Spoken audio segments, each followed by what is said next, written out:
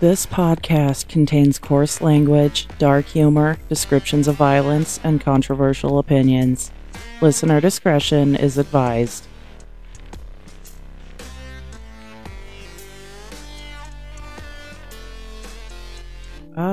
East Alaska, the land of legal weed, no-gun laws, gambling, and seafood. It's Maine. I'm talking about Maine. I'm calling it East Alaska because reasons. Stop asking questions. This place is the East Coast's equivalent to the last frontier. There's tons of forest and wildlife, fresh seafood, and a handful of cases of criminally minded men hiding out in the woods. It's the American dream for those of us who want the fuck away from society, while also having the few comforts of a society. I've said too much. Forget me singing their praises. Maine probably sucks, and I'd never go there, ever. I do hate seafood, so I guess that's enough to keep me off the coastline. Maine and Alaska are very similar in other ways, including their history with capital punishment. Maine hasn't executed anyone since 1887. Out of a grand total of 21 people who are recorded to have been put to death in this state, about half were after they gained statehood. Most of these people were white men, with a few exceptions. Their crimes vary significantly, probably due to the time period. This episode is going to be full of historical shenanigans. So grab some melted butter and a musket. We're headed to the Pine Tree State. Is that really what it is? God damn, I've apparently been throwing darts at the wrong side of the map. Sounds like heaven to me.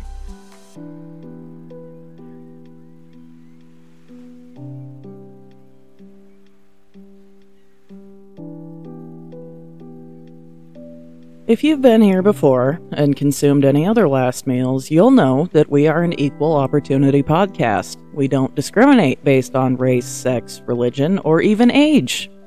The death penalty is for everyone. I know the colonies didn't discriminate either, but it surprised me to learn that the first person ever executed in Maine was a woman. Mrs. Cornish, as she's known, moved to Maine with her husband in 1636 after getting married in Massachusetts. She was a woman of loose habits who had married a very hardworking man. A few years later, in 1644, the body of Richard Cornish was found in a river. He'd been impaled and beaten in the head. His body was then placed into his canoe, which was weighed down with rocks. As it always goes, the people closest to the victim were the first to be questioned. Mrs. Cornish denied any involvement, but a motive soon came to the surface. She'd been having a number of affairs. One of these men was named as Edward Johnson.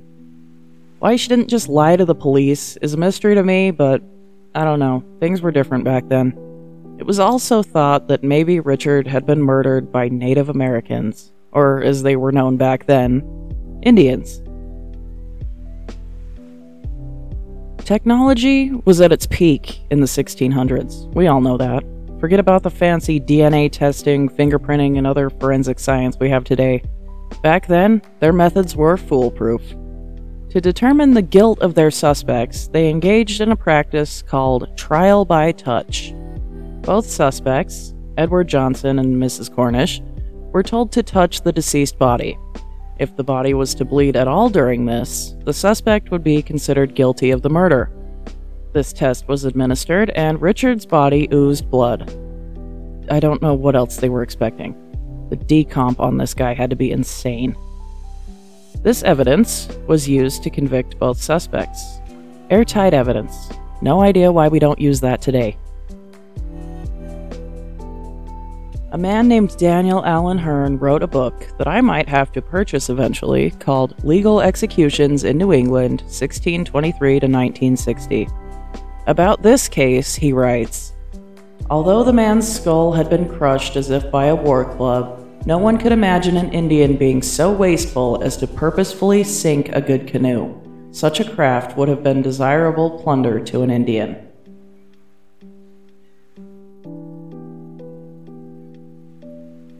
Mrs. Cornish was executed by hanging on a December day in 1645. She maintained her innocence until the time of her death. I don't know how big she was, but there's a part of me that thinks she either had help or someone else did this crime.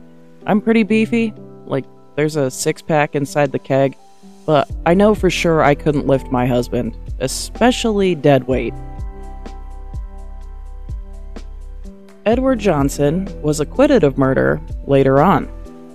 Maybe Mrs. Cornish enlisted another of her boyfriends to help take out her husband. As you probably assumed, there is no information on the last words or last meal of Mrs. Cornish.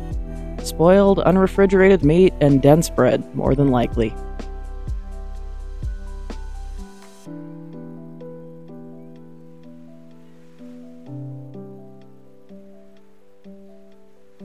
Smutty Nose Island, yep, that's the actual name of it, I'm not just making shit up because 1800s New England, is off the southern tip of Maine, now connected to a New Hampshire island. This place is known for a heinous crime committed in 1873. On March 6, 1873, 3 Norwegian immigrant women were staying at the only occupied house on the island. They were, bear with me, I suck at Scandinavian languages, Maren Hontveit, her sister Karen Christensen, and their brother's wife, Annette Christensen. You'd think I'd be better at pronouncing these considering I am more than 50% Scandinavian, but whatever. Maren and her husband John owned the house. Just a quick side note here. There's an island between Russia and Alaska, I think it's called Diomede. That is my dream place of residence. If I win the lottery, I'd buy that motherfucker and never have to deal with another human again. It's the dream. But back to this weird-ass island off the coast of East Alaska. Just after 1 a.m. that morning, an intruder broke into the house. This was back before Ring doorbells and security lights. I'm not even sure locks were a thing at this point. Housebreaking wasn't difficult. Karen was beaten and strangled to death. Annette was bludgeoned to death with an axe that belonged to the homeowners. Somehow, Maren escaped out a window and hid among some rocks until sunrise when she made her way over a wall and signaled a neighboring island for help. Maren was able to identify the attacker as Louis Wagner, who was a German-born fisherman. He'd worked with Maren's husband John on a fishing boat and had even stayed with them for a time. Obviously, there are no real smoking guns here, nothing that can be proven without a doubt. No security cameras, no DNA, not even fingerprints. So how does one go about convicting a man for a crime without repeating the Salem witch trials? Well, there was a mountain of circumstantial evidence to go along with Maren's eyewitness testimony. Wagner's boots were a match to the bloody prints found in the house. A bloody shirt was found in the outhouse of the boarding house he was staying in. I don't know why they'd think that's evidence. I hide bloody shirts in my outhouse all the time. The landlady, Mrs. Johnson, and her daughter had both seen Wagner carry a bundle of something out to the outhouse as well. Mrs. Johnson also claimed that the bloody shirt they recovered was one she'd washed and pressed for Wagner many times before. In addition to this, she claimed that Wagner hadn't come home until 7 a.m. that morning. Another man had been there sleeping on the couch, which was where Wagner claimed he'd been. Wagner couldn't pay his rent, but managed to afford some new clothes. The $15 he used to pay for them was coincidentally the same amount missing from the house on Smutty Nose Island. Coins found in his pocket when he was arrested matched some coins Maren testified she had given to her sister. This is all pretty shaky evidence, like it can be explained away. Gets a bit more suspicious when you keep adding shit on top of it, but it's not impossible. Maren wasn't the only eyewitness, though. Others had seen Wagner rowing a wooden boat several hours after the murders. A similar-looking boat was later found on shore where he'd been seen, and its thole pins were worn down despite being recently replaced. It looked as though the boat had been rowed for hours. I don't know anything about the mechanics of boats, but apparently it's something to do with the oars in this case. The closest thing we have to a smoking gun in this case, in my opinion, is Louis Wagner's own words. The afternoon before the murders, he'd been in Portsmouth and had come into contact with Maren's husband John, his brother Matthew, and Annette's husband Evan. Wagner had asked them repeatedly if they would be going home to Smutty Nose Island that night, or if the women would be alone. He'd even told them that he'd come set traps on John's fishing boat that night, but never showed up. Wagner couldn't name the boat or the location of the pier where he was supposedly working that night. He couldn't name the saloon he went to after work either. In today's time, that might not be enough for a conviction, but this is the late 1800s. Louis H. F. Wagner was executed by hanging on June 25, 1875. He tried to escape, but was unsuccessful.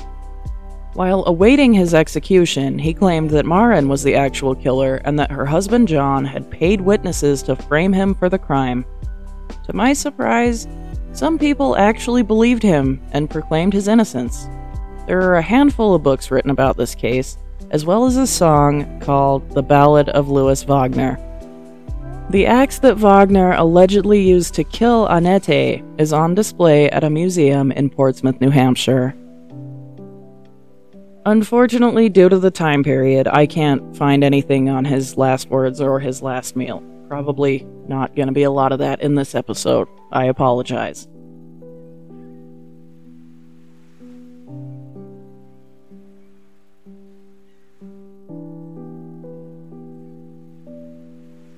On December 26, 1711, on an island near Chatham, Massachusetts. Is that right? Chatham? I don't speak New England, so I really don't know. Guess I better learn, though, if I want to gamble, smoke weed, and shoot guns. Anyway, on this day, a woman named Sarah Jethro brought a baby girl named Patience into this world. When Patience was 3, her mother died. Her father, a man by the name of John Samson, decided at this point to bind her as a servant to Paul Crow. This new family she was with wanted to raise her properly, teaching her how to read and encouraging her to follow Jesus. What did you expect? This is colonial New England.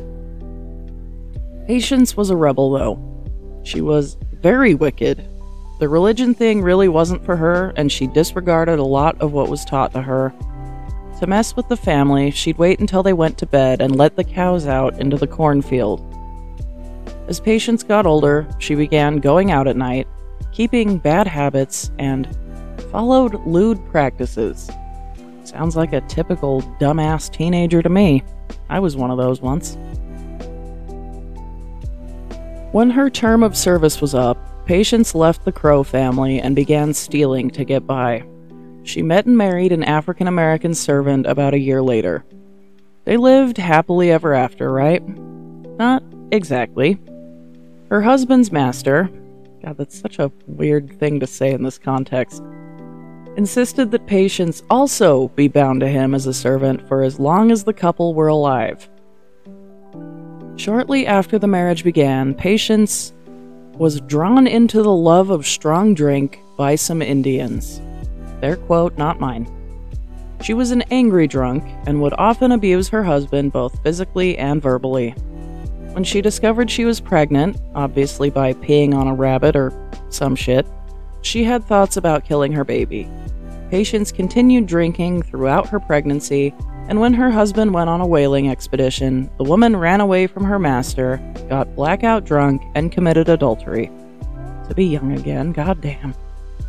That's a joke, calm down. I would never run away from my master or commit adultery. He doesn't listen to this, so he won't be here to appreciate or cringe at that one, but fuck it. I hope y'all laughed anyway. Patience came back from her escapades in time to give birth to her baby, who came out with 2 broken arms due to the trauma she had put it through during pregnancy. The baby, unfortunately, died a few weeks later. This is one of those cases where death may have been preferable to being raised by this psychopath, but what do I know? Patience continued being a violent drunk and beating up on her husband.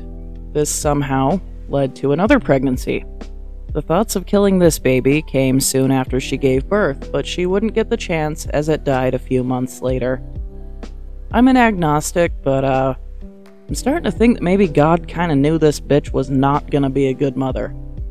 During an argument with her husband about a month later, Patience lied and told him that she had killed their last child. He immediately brought her before a justice to be charged for this crime. Judges are supposed to be level-headed and unbiased, and this one, surprisingly, was.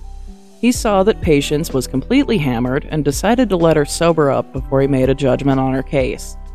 To make it easier to stick to her story, the woman got up the next morning and drank again.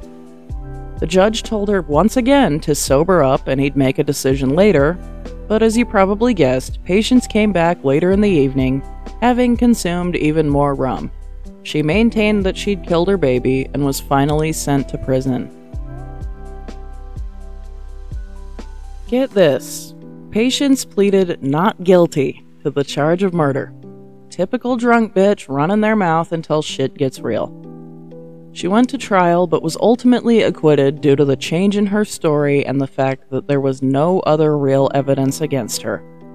Well, shit, this case makes the court system sound wonderful. Where I come from, all you need against you is an accusation and the state puts you in the gulag. Slava Ameriku. Once Patience was released, her husband gave permission for her to be bound to another master. I'm having a really hard time holding back the BDSM jokes. It's a fucking struggle. She was given to a man called Captain Dimmick, who later sold her to Joseph Bailey of Casco Bay, Maine. While living in East Alaska, Patience kept up her alcoholism and lies. She tried claiming that she murdered yet another baby, but since no body could be found, nothing came of it. Joseph Bailey eventually got tired of dealing with her and sold her to someone else. This man's name isn't listed in the article I'm using for research, but it's clear that he did something to piss Patience off pretty bad. The man and his wife were raising their grandson as their own child, and Patience decided to kill the little boy. One day, when the couple were out of the house, Patience lured him out into the woods. Her plan was to beat him over the head with a stick, but when she lifted it up to strike him, she began to shake and lost her strength. Instead, she threw her stick into a well and asked the boy to get it for her. As he got to the edge, she pushed him in. He was held down with a long pole until he drowned. When Patience realized he was dead, she reached up to the sky and shouted, "Now I am guilty of murder indeed, though formerly I accused myself falsely, yet now God has left me." Being the decent woman that she was, she left the boy in the water and walked 2 miles to a neighbor's house to tell them what she'd done. Patience was sent to prison in York and had to wait for the Supreme Court to hear her case. During this time, she was often seen crying and shrieking, sometimes calling out to God. Like she'd completely lost her mind. A sudden change came over her, though. One morning, she woke up with a clear mind and decided that it was okay that she was going to hell, because she could now put her faith in Jesus.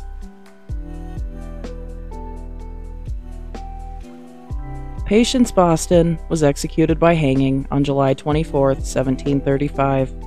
Leading up to her execution, she had a few bouts of panic and despair, but had ultimately accepted Jesus as her savior and found some comfort in that. Religious leaders claimed that she had definitely been converted. Her first family had tried their best to teach her religion, but it took her murdering a child for it to finally click. There is no information on her last words or last meal.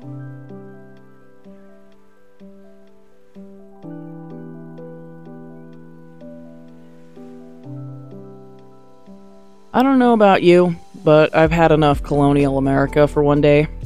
Maine hasn't put anyone down since the 1800s, but plenty of fucked up shit has happened up there. Sword and Scale has a couple episodes about Maine cases, so I will avoid those. But don't think this paradise is without its faults. On April 16, 2006, a 20-year-old man took the trash out. That's it. Story's over. Stephen Marshall was born in Fort Worth, Texas, in August of 1985. His family moved to a town in Nova Scotia sometime after this. When Marshall was 11, his parents divorced and he moved to Idaho with his father, who served as the mayor of Cul-de-sac for 3 years. This kid had some issues, I guess.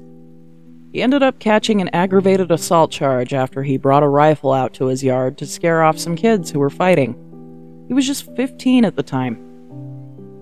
Marshall's father moved to Arizona and eventually to Maine, and it was at this time the boy decided to go back to Nova Scotia to be with his mother. The sex offender registry is a great tool. I've used it many times because I'm what you might call a paranoid Patty. When we bought our house, I made sure I knew where the creeps lived and what they did. Thankfully, I live in a good neighborhood and don't really have to worry about that. People charged with sex crimes will often try to strike plea deals to avoid being put on the registry. Maybe because they're ashamed, or maybe they're afraid of being retaliated against, or maybe because they have intentions of doing nasty shit again and don't want it to be made difficult. I don't know.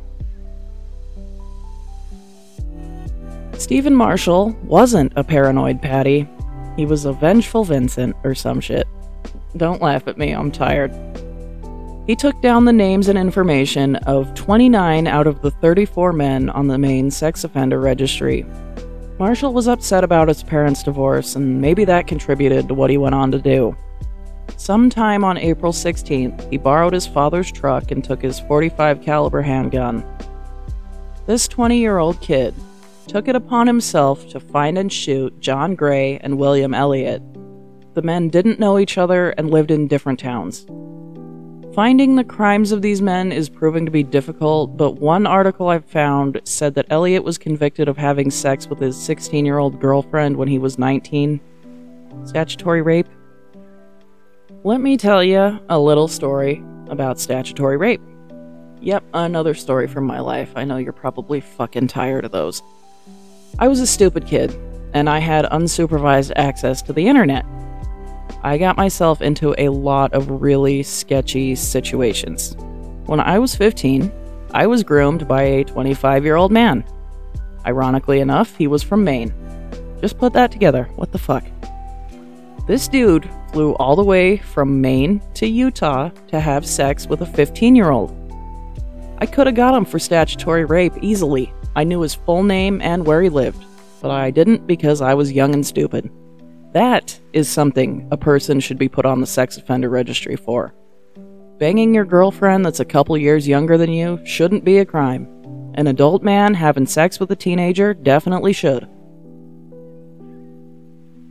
Gray's crime was a hell of a lot worse than being 19 and hooking up with a 16-year-old. He was convicted of sexually assaulting a child under 14. So I'm definitely on the fence here.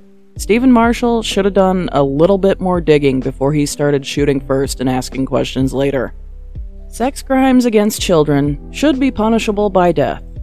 You're not going to hear any argument against that from me. But to blindly go killing people on a list without knowing the context of the crime is just no. Gray's wife woke up to the sound of dogs barking at 3 a.m. and saw a man in a dark jacket outside their house. Gray was sleeping on the couch but was woken up by his wife. At this point, Marshall shot him through the window and killed him. 5 hours later, Elliott was shot in the doorway to his trailer after he answered the door. His girlfriend managed to get the license plate of the truck the shooter was driving. It was registered to Marshall's father. The truck was later found at a bus station. Marshall boarded a bus headed to Boston. The cops were on him, though. A few minutes before the bus arrived in Boston, they pulled it over. They asked the driver to turn on the interior lights, and this is where shit went sideways. Stephen Marshall executed himself by gunshot on April 16, 2006. He was a vigilante, plain and simple. A lot of sources bash him for his hatred of pedophiles and love of guns. They seem to think he was just an angry incel, but I don't see it. Can't say I fully agree with what he did, but I understand why he did it. Sex offenders are the worst kind of criminals, and the justice system doesn't do enough to punish them. For legal reasons, I'm gonna say, I don't encourage vigilante justice. Don't go out killing people, even if they deserve it. Don't throw your life away to rectify someone else's mistakes. But for moral reasons, I'm also going to say, I understand why this happened. There is no information on Marshall's last words or last meal because he suicided, but I feel I should point out that this incredibly biased article I'm looking at says he had a section in his blog titled, "How to Kill Yourself Like a Man." This dude clearly had some issues, but so did one of the men he killed. He took the trash out, no matter how you look at it.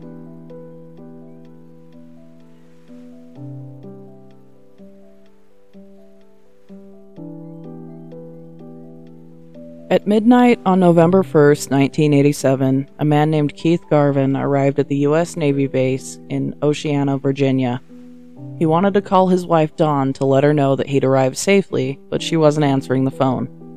Keith had just gotten back on base after spending some time with his wife at their home in White Marsh, Maryland. In today's time, someone not answering the phone means they're either asleep or they don't want to talk to you. But keep in mind, this was the 80s, and by now you should know that the 80s was a gross time to be alive. Keith was worried and called his father-in-law, asking him to go check on Dawn. When Frederick Romano arrived at his daughter's apartment, he noticed that the door was open slightly. All the lights were on, and the TV was blaring. Something was clearly wrong. He went inside the apartment and found the lifeless body of his daughter on her bedroom floor. She was naked, bloody, and had a glass bottle inside her vagina. She'd been shot in the forehead. No signs of forced entry were found, but it was clear that there had been a struggle. Dawn's clothes had been literally ripped off of her. Her cause of death was found to be 2 gunshot wounds, one in the left eyebrow and one above her right ear. Dawn was young and had her whole life ahead of her. She'd planned on becoming an accountant. Less than 2 weeks later, another woman would be brutalized. Patricia Hurt had gone to return a camera to her brother-in-law when she disappeared. She was a single mom, working hard as an administrative assistant for Johns Hopkins Hospital. She'd also done volunteer work for the Special Olympics. Patricia was a kind soul. Her younger sister Phyllis called the police, who arrived at the home in White Marsh to find a group of people standing outside. One of these people, a woman named Danielle Jones, had also come to the house to check on her sister Patricia. The door was ajar when she arrived, and she noticed blood on the floor by the entrance. Patricia's body was later found in a ditch in White Marsh. She'd been physically assaulted and shot to death. A search warrant was obtained for the house Patricia had gone missing from, and a .25 caliber handgun was found. It was later determined to be the gun that killed Dawn Garvin. At around 1 p.m. on November 16th, the same day Patricia's body was found, her brother-in-law checked into the Coachman Motor Inn in Kittery, Maine. He told the general manager, Diana Ott, that he only wanted the room for one night. He paid for the room with a credit card. Must have had a lot on his mind, though, because he got the keys to the room and then left Diana holding his credit card. She called his room to let him know that he'd left the card at the front desk and could come get it whenever. Her shift ended at 2:30 p.m., and the man still hadn't come to get it. She was replaced by a woman named Lori Ward. Diana called the motel to check on her around 6 p.m., but Lori never answered the phone. After a few more attempts, Diana called the maintenance guy to have him check on Lori. He called her back about 10 minutes later and informed her that Lori had been found murdered. The police came to the motel and began knocking on every door to gather information. When they got to room 48, they received no answer. Someone was still checked into this room, so the silence was suspicious. The police entered and found a bottle of vodka, some orange juice, a pair of socks, small pieces of rope, a shirt with bloodstains on it, and blood smears on the bathroom wall. Nothing else in the room indicated that someone was still staying there. The police went to Diana to ask her who had been staying in that room, and she told them it was a man by the name of Stephen Oken, who drove a white Mustang with Maryland plates. After running the license plate, they realized that Oken was wanted in connection with 2 murders in Maryland. They tracked him down to the Freeport Inn, which was located about an hour away from the Coachman Motor Inn. He was arrested and his belongings were seized. During the trial, it was determined that the shoes Oken was wearing when he was arrested matched a piece of rubber found at Don Garvin's apartment. During the investigation, police also found a note in his house that he had written which suggested he'd planned his crimes. It contained a list of all kinds of items a normal person would need to go about their business. Gauze pads, chloroform, surgical gloves, a camera, sex toys, and reading glasses. I mean, who doesn't have all of that just laying around? A psychiatrist testified that Oken had given him details about Don's murder. I'm gonna warn you now, it's pretty fucked up, but I think it's relevant to this case. According to what Oken had told the doctor, he had approached Dawn outside her apartment and asked to use the phone. Once inside, he pulled a gun on her and told her to undress. He then told her to masturbate and then to perform oral sex on him. After this, he tried to rape her, tried a lot of different positions, and at one point sodomized her. But this wasn't working for him. Just gonna take a wild guess here and say that it's probably because of the vodka. I can't say for sure whether he was drunk during Don's murder, but I do know from experience that too much Russian water can give you whiskey dick and make sex difficult. Because he couldn't get off, he went to the kitchen and got a bottle of hot sauce. He forced Dawn to masturbate with it while he watched. Still couldn't climax, so he got angry and shot her. This dude is pure fucking evil. Oken was adopted as a newborn and raised in a Jewish family. He had a younger brother and sister. He had what most people would consider to be a good life, but started doing drugs in 1986. He started stealing prescription drugs from his dad's pharmacy to add on to his weed and cocaine habit.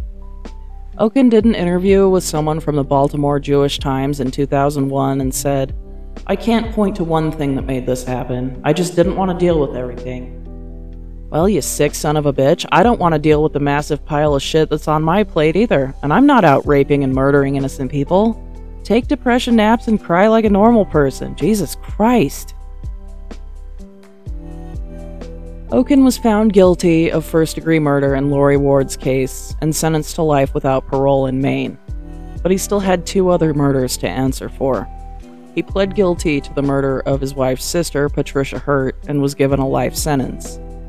He was found guilty of Don Garvin's murder and landed himself a death sentence. A well-deserved one, if you ask me.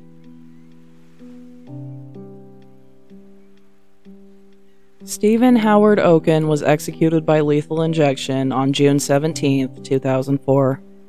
Maine gave him life without parole, but Maryland still had the death penalty at the time he was convicted.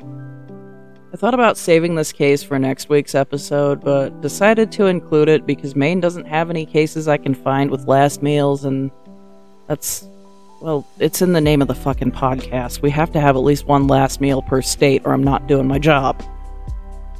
Opponents of the death penalty protested outside the prison, as they often do, but the families of the victims were overjoyed with this outcome. Don's mother said during a press conference that, "It has been a long 17-year roller coaster ride. My family has been put through hell in the past 17 years. After being asked if Oken's death would bring any closure to the family, she said, "The only problem is that Stephen Oken died in peace. My daughter didn't have the luxury to die in peace the way he died tonight." Oken didn't have any last words. His last meal was a chicken patty with potatoes and gravy, green beans, marble cake, milk, and fruit punch, which, as I'm sure you probably guessed, was the same meal every other prisoner got that day.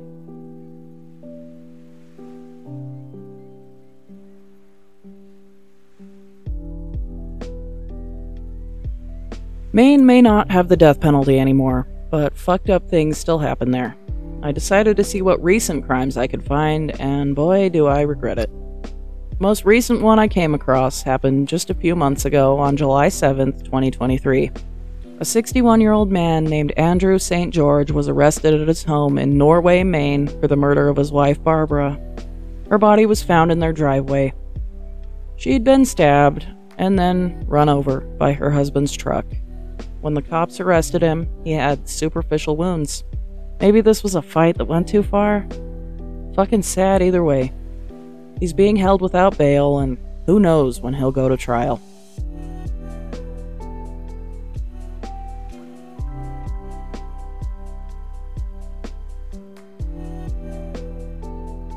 Christmas time is supposed to be magical. For me, it's always hectic as fuck because my job gets absolutely slammed during December and I work 6 days a week, 12 hours a day. I'm not going to say where I work, but based on that statement, I'm sure you have a pretty good idea.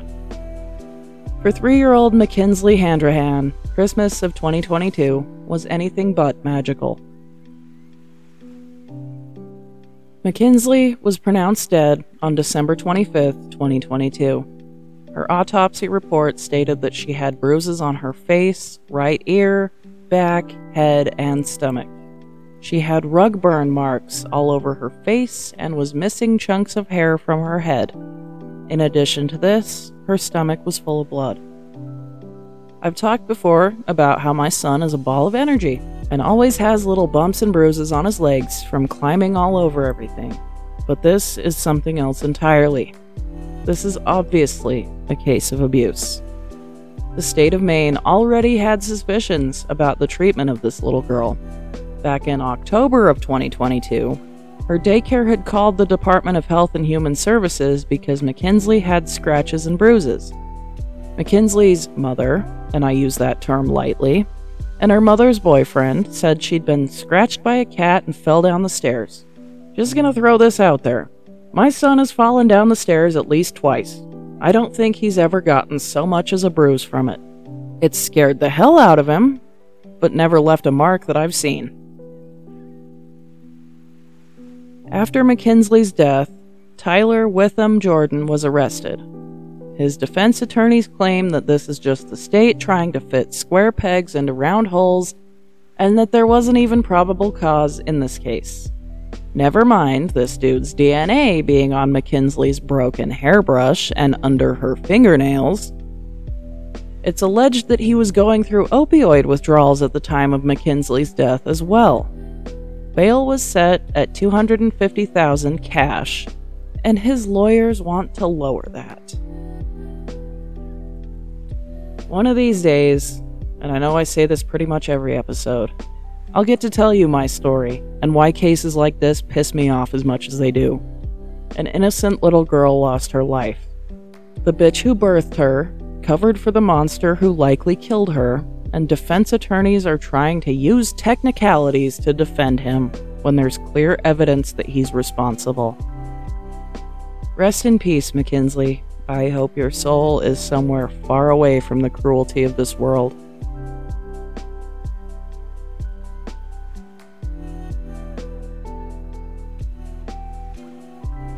That's it for the Pine Trees and Lobster State. If you enjoyed this episode, do me a favor and leave a like or a rating or whatever the hell it is you can do to show your support.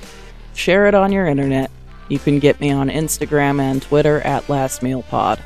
I'll be back next week with some cases from another East Coast state. Cursed is the man who dies, but the evil done by him survives. See you next time.